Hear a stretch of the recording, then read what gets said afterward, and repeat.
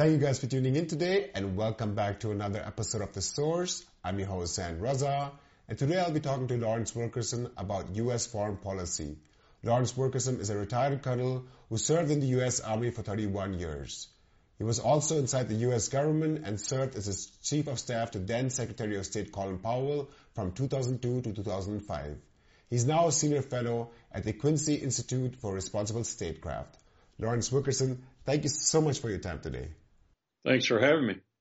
I would like to start with Ukraine. Last time I interviewed you, sending the battle tank Leopard 2 or Abraham tank to Ukraine were in discussion and debate. Now sending these advanced weapons have become a reality.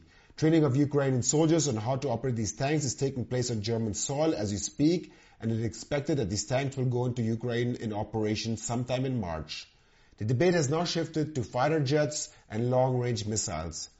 Last week, during the annual Munich Security Conference, Ukraine's Vice Prime Minister Alexander Kubrakov even asked the West to supply cluster munitions and phosphorus bombs.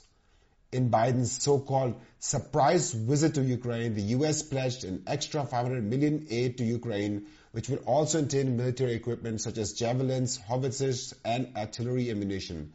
Many analysts say Russia's highly anticipated year-beginning offensive has begun and is focused now on Crimea, one of the entry points to Bakhmut. How do you assess these developments, and do you think these weapons will change the tide of war in favor for Ukraine? I do not basically think they will change the tide of war in favor of Ukraine, and there are a number of reasons for that.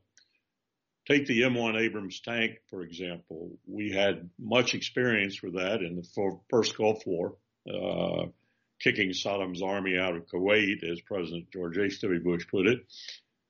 It takes about a 5,000-gallon tanker with each tank to keep the tank going. Why? Because it consumes fuel. It doesn't get miles per gallon. It's the reverse. It takes a tanker per tank. So this is not a real augmentation to a battlefield unless the tank is going to be fairly static, and tanks that are fairly static aren't all that effective. The Leopard's a bit better, as are the British tanks, but it's not a major augmentation of Ukraine's ability to fight the Russians. Now, the ones that they're talking about, things even like F-16s and other fighter aircraft, are basically preposterous in my view, because as was discussed extensively in a webinar recently, it takes months. It takes months, 6 months at a minimum, to train an F-16 pilot to where he's not more dangerous to himself and the aircraft than he is to the enemy. It takes a year and a half to train the munitions people who keep the F-16 armed and ready to fly and maintained in general. And then another OJT on the job training of about a year. So, and let's talk about not just the logistic aspects of those kinds of fighters. Let's talk about where they're going to fly from. Because the moment they fly from an airfield, that airfield under international law is subject to attack by the country against whom they're flying. And so Putin would be perfectly within his rights to begin to bomb Germany or Poland or wherever the aircraft were flying from. And you just don't have enough fields in Ukraine to accommodate these kinds of aircraft, and they would be destroyed on the ground there by Russians. So this is a lot of hype, a lot of propaganda, a lot of money to make money for Lockheed Martin, Grumman, Raytheon, Boeing, and others. But it's also extremely dangerous because it increases the propensity for escalation. And that's not a good thing to be doing. As I've said so many times, yesterday I said it dramatically, I think, we need to negotiate. We need to negotiate, and the outline of a negotiation is already there. All we need to do is convince ourselves that unlike the Minsk Treaty and other obligations we underwent, we being Washington, London, NATO in general, we need to keep the damn treaty afterwards instead of violating. Putin's been fairly religious about keeping his end of the deal. We don't want to say that, especially our media doesn't want to say that, but he has. We've been the violators. So we need to negotiate. We need to stop this conflict, not arm it even further. Talking about negotiations, at the Munich Security Conference, China's top diplomat Wang Yi mentioned that China is going to propose a peace plan soon and it is expected to come anytime within the next few days. Now Wang Yi is visiting Moscow and China has already stated that their relationship with Russia is rock solid. The US and EU are viewing the Chinese role with a great deal of skepticism. The US has warned China that any military shipment to Russia is a red line, whereas the EU Commissioner Ursula von der Leyen said that China has already sided with Russia and cannot be viewed as a neutral actor. How do you assess China's role in terms of trying to pursue peace and diplomacy? Can they be trusted? I've known Wang Yi since the summer of 2001. He was our interlocutor when we did policy planning talks there, along with Shui Tenkai. Wang Yi is probably one of the best diplomats in the world. Sergei Lavrov is another one. In fact, I'd put Sergei and Wang Yi up there at the top of the world's diplomats right now. They work for their countries. There's no question about that. That's what any diplomat should do, is work for his country. Sergei works not for Vladimir Putin. He works for Mother Russia. And Wang Yi works not for Xi Jinping, except incidentally, he works for China. And the interest of both of those countries are in a negotiated settlement, an end to this conflict. When Wang Yi says that sovereignty of nations should be respected, that borders shouldn't be violated, that things should be settled on a peaceful basis rather than a warlike basis, he's sincere. He means that. It's the best policy for China. Let's face it, China is going to swamp the United States eventually economically. If demographics and other factors that are quite serious don't interfere, China will replace us as the number one economy in the world. That's what they want to do, peacefully, not by way of the bomb or the bayonet or the submarine or whatever. In finding a nexus between Russia's interests and Beijing's interests, Wang Yi and Sergei both are working what I would call is strategic statecraft. If the empire, based in Washington and London, won't listen, then they will team up to try and make it listen. It's not so they can take us on militarily, though that is a last resort option.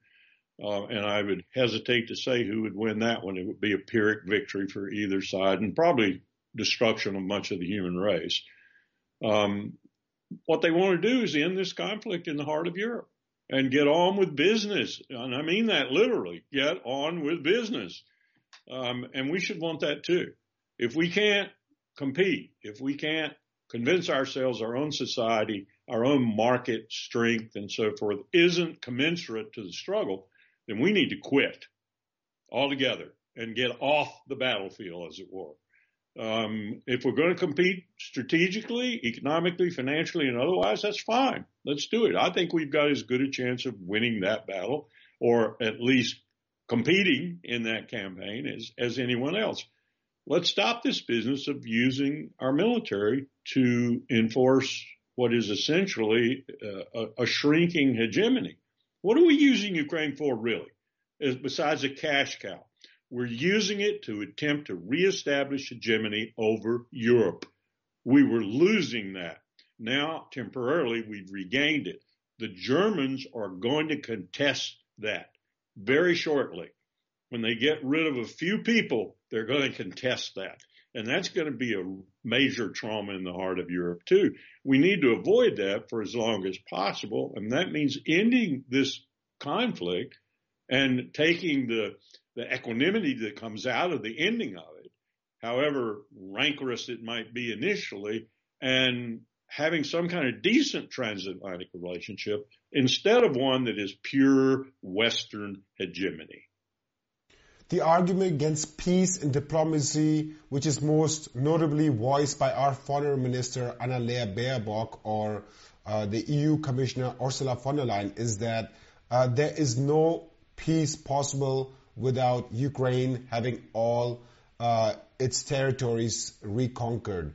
And the argument usually follows this line: shouldn't the West put Ukraine in the strongest position with weapons so that it can avail more concessions when negotiations actually start to take place? What do you make of these arguments? Well, the negotiations should have taken place last month. I mean, we're late. And yes, I think some of this posturing on both sides, but principally the bluster on Biden's part. I mean, I couldn't believe some of the remarks he made in the last 48, 96 hours.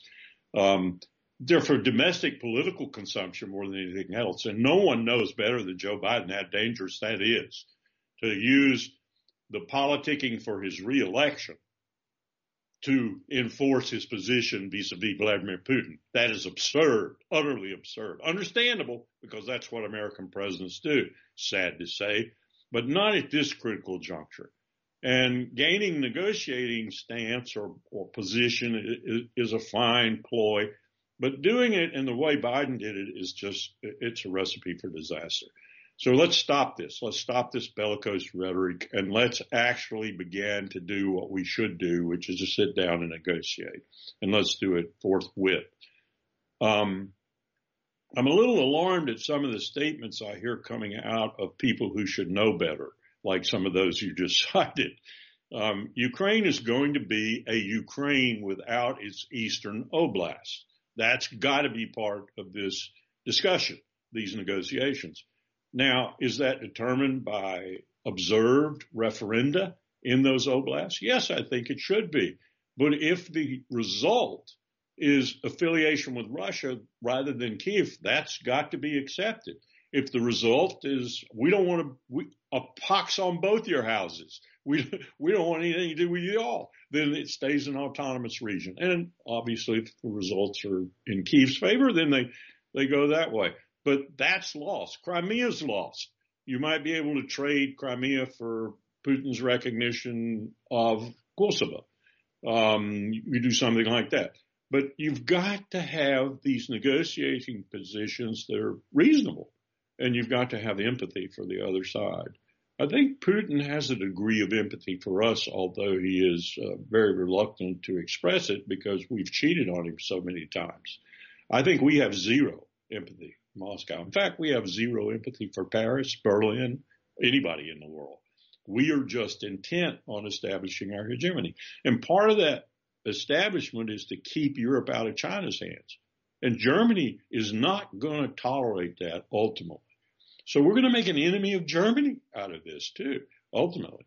I mean, the fact that the chancellor approved the Nord Stream 2 strike, apparently, is immaterial to this discussion because he was looking at, do I want American hegemony or Moscow's hegemony? Okay, I'll fly to the devil I know. I'll fly to the lesser devil. That's not going to work in the long term. So if we want to keep our relationship with Europe sound, we need to stop this maximum hegemony move, divorcing them from China. That's not economically feasible for them, especially Germany. So there are a lot of things we need to do here. We need to get our house straight.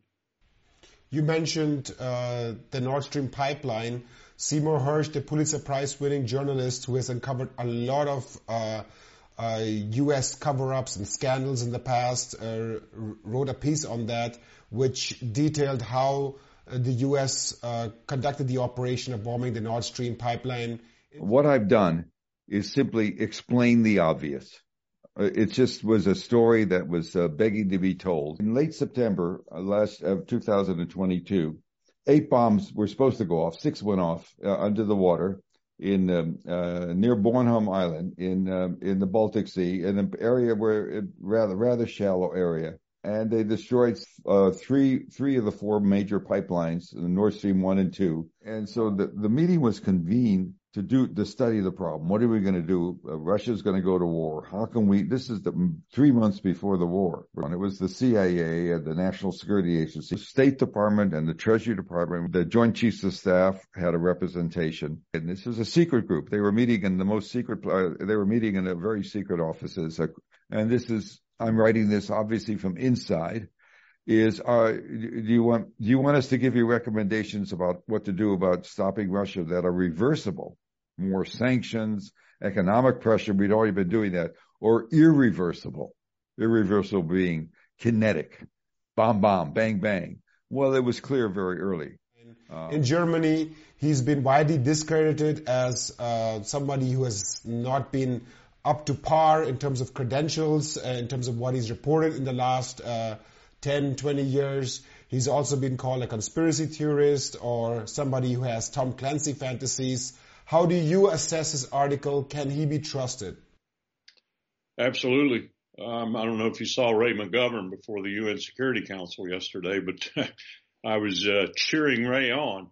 I was actually supposed to do that, and at the last minute, they couldn't contact me, so Ray filled in, and I think he did a far better job than I could have done. Sy is a man who broke My Lai.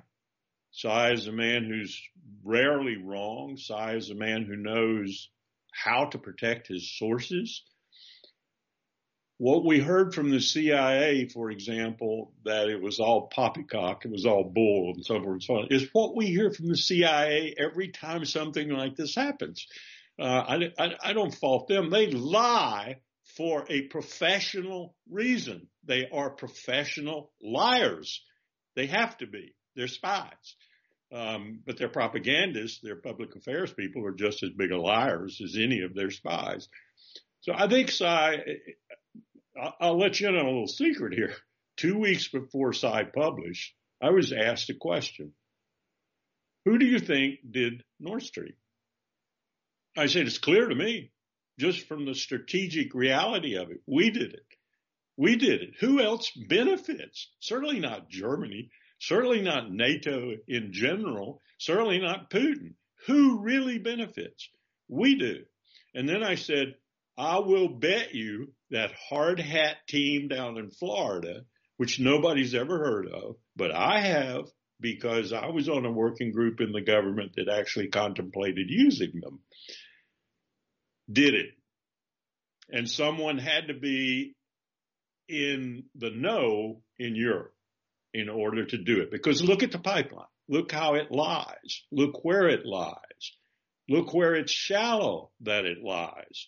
Look whose coast and border it's on. So I said, I have no idea who, but someone, and you can look at the map, had to be complicit. And we did it, period. I'm guessing, but I'm guessing from experience and from professional experience in particular. And then Sy comes out 2 weeks later with the article. Let's take a step back. Russian President Putin and U.S. President Biden held major speeches recently. Biden stated that Russia will never win in Ukraine, whereas Putin blamed the West for the war in Ukraine and announced the suspension of the Strategic Arms Reduction Treaty, also known as START Treaty, that aimed to cap the number of strategic nuclear warheads that the United States and Russia can deploy. How do you view these developments? Are we heading to a nuclear confrontation? These are very, very bad developments, very dangerous developments. I said that too a few months ago. You may recall on the analysis, I think I said it, Putin now is going to get rid of START. You watch the acrimony between Washington and Moscow is so bad now that he'll get rid of START. And we will be the prompters, just as we got rid of the ABM Treaty, the Open Skies Treaty, the INF Treaty. We are the prompters to all of this. People don't even realize the Conventional Forces in Europe Treaty's gone now. It's gone too because we didn't want to renew it. And that was an important treaty. It's linked to nuclear weapons, if you think about it for a moment. You do the conventional weapons so you don't have to use the nuclear weapons. And so the two are in synchronicity, if you will. Dangerous world doing this. And we have, as with the situation in Ukraine, been largely responsible for it. It's preposterous that we would do this. I wrote an article recently wherein I said the greatest diplomatic failure of the United States in the 20th and 21st century is not anything any American even knows about. It is that in 1991 and 92, we, the Americans, were destroying Soviet nuclear weapons. We were doing it as fast as we possibly could.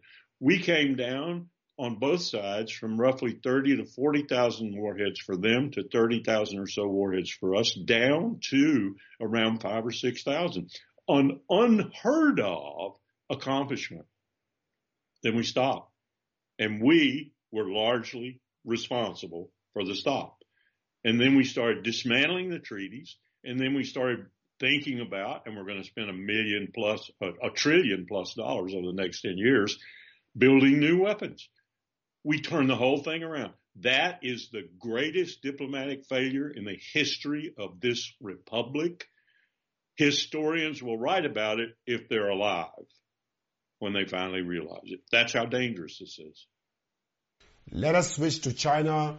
Many analysts say that we are already in a Cold War with China. We recently had the balloon incident with the US, which the US government states was a surveillance device, while the Chinese claim it was a meteorological one.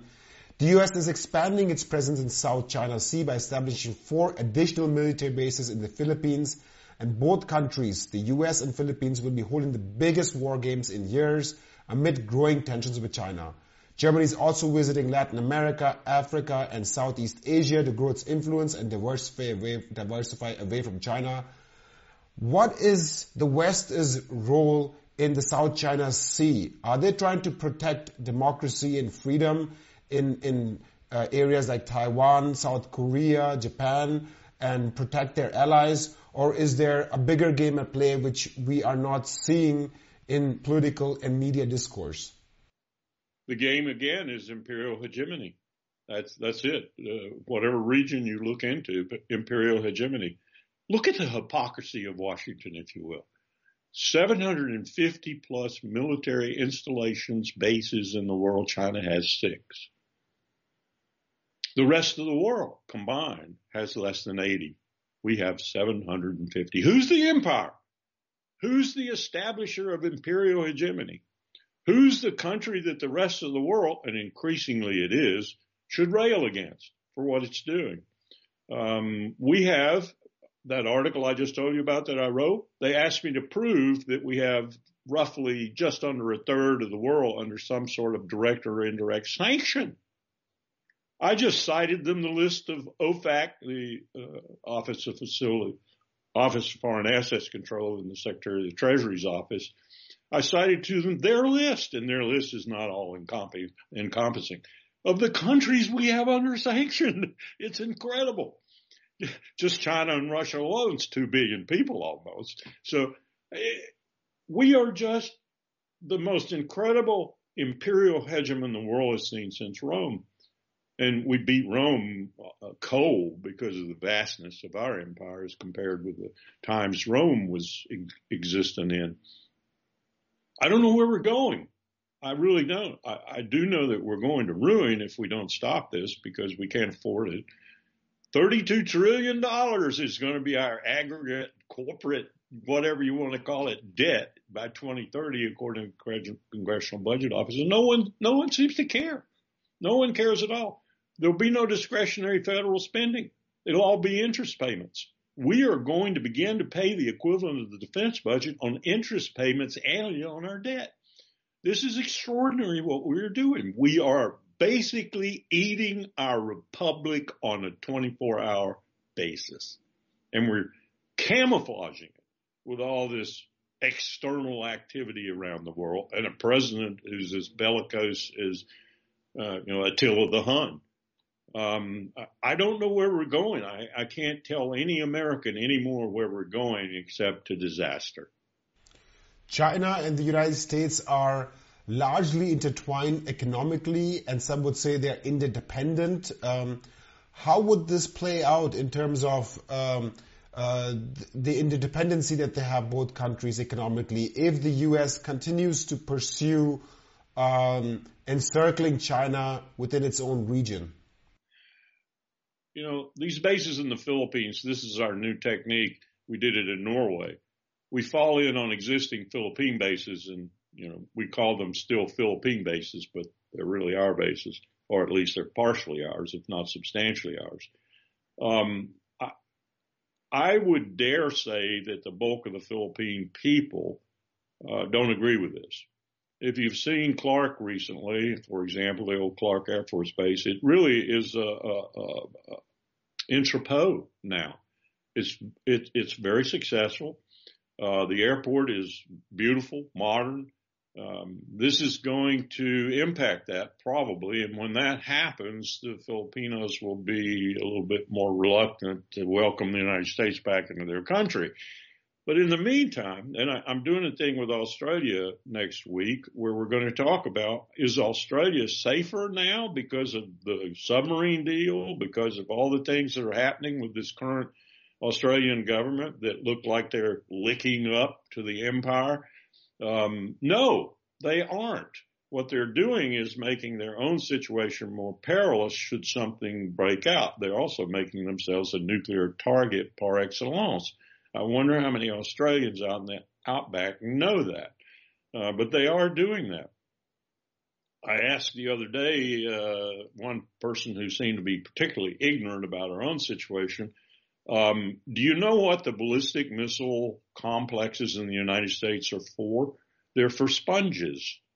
They're to draw down all the enemy's missiles in order to take them out so that all those missiles will not go elsewhere. They'll go 10 or 12 of each with MIRVed warheads on these fixed ballistic missiles of ours so that they can't be fired.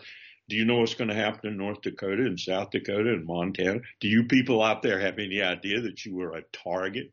You are a target. That's all you are. And they look at me like, oh, no, you don't really mean that, do you? Yes, I do. That's precisely our strategy, that everything will come in. You are a sponge for multiple kilotons of nuclear explosions that are going to come in on you. Well, Australia, you want to be that too? That's kind of the thing we're doing today. It's nonsense. It's preposterous what we're doing. But our allies, such as they are, really have no choice because it's like the German chancellor. You know, you fly to the devil you know the best, and you fly the devil you think is the least devil. Unfortunately, today, there's not a whole lot of difference if you want to talk about deviltry. In fact, if you want to talk about democracy versus autocracy, which seems to be a meme now, a theme, Russia probably has more democracy than we do. Putin actually talks to his Duma. Putin is elected. I don't care what you say about the elections. You know, I could say lots about American elections too. I could say something about the choice in American elections too. The two people we get to choose from, both usually idiots. I could say all kinds of things about this. This is a preposterous metaphor for the world, autocracy versus democracy. There's more democracy in Iran than there is in Israel now. If you think about it for a moment, the theocracy is not in Tehran. The Iranian protesters have disavowed the theocracy, thoroughly disavowed it. There's no question about that. They haven't won yet, but they have thoroughly disavowed the theocracy. There's more theocracy in Jerusalem. Why are hundreds of thousands of Israelis protesting? And why doesn't the American media even carry that? I'll tell you why. Because the American media is bought off by AIPAC. So this whole situation is unbalanced, but it's not necessarily unbalanced towards autocracy. It's as unbalanced toward democracy, such as it is. You know, Israel constantly claiming we're the only democracy in the Middle East. Bull! You know, look around. Are you a democracy? If you are, you're an apartheid democracy, and that seems to be a contradiction of terms. So all this propaganda just makes me sick. It makes me ill. You know, you want to say, hey, Americans, how stupid can you be? To my last question, let's leave this interview in a positive note, even if that's possible. What policy should be pursued by the West, in your view, that it can actually avoid a Cold War, or let me rephrase, that could avoid this Cold War spiraling out of control with Russia and China? I think we need to go back to some very cogent thoughts that people had in the leadership in this country, particularly my boss, Colin Powell. At the beginning of the 90s and then right on into about 2004. And that, I don't include George W. Bush in that, but with vis-a-vis China, I do. George W. Bush understood the vital nature of China's relationship with Walmart and all that Walmart signifies. So I have to give him credit for that. It was called strategic competition. It was called strategic competition, and it had no bombs or bullets in it. Of course, on all sides, that strategic competition and the diplomacy and the economic policy and financial policies associated with it were backed up ultimately by military might all around. But that wasn't the first priority or even the second priority. The first and second and third priorities were live together, compete together, may the best man win. That was the philosophy. And that philosophy was working. People say, well, Xi Jinping came along after Hu Jintao and just murdered that, just tore it up. Bull. Go and look at what Xi Jinping actually said at the party congress. Yes, he was a little bit tougher, but basically he is extending with some new flowers, if you will, the Deng Xiaoping beginning. We will beat you. We will beat you at your own game. Watch us. And they are beating us in purchasing power parity, the only real measure of economic strength. They are already ahead of us. Let's go back to that. Are we afraid we can't win? I'm afraid that might be the reason. But I have enough confidence in our businesses and our corporate structure and so forth in their best guys, not their rape, pillage, and plunder guys, that they can win, they can compete, and we can all have a piece of the pie, as it were. That's not the way we feel anymore. We want the whole pie. Lawrence Wilkerson, a retired Army colonel and former chief of staff to Colin Powell, thank you so much for your time today. Thank you for having me. And thank you guys for tuning in today.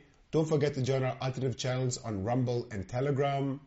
Our videos are not getting recommended to new viewers like they used to a few years ago. So if you want our information to reach you, make sure to join us on Rumble and Telegram. And don't forget to donate. If you're gaining value by watching our news and analysis, then be sure to return that value with a small donation via PayPal, Patreon, or bank account. I'm your host, Zain Raza. See you guys next time.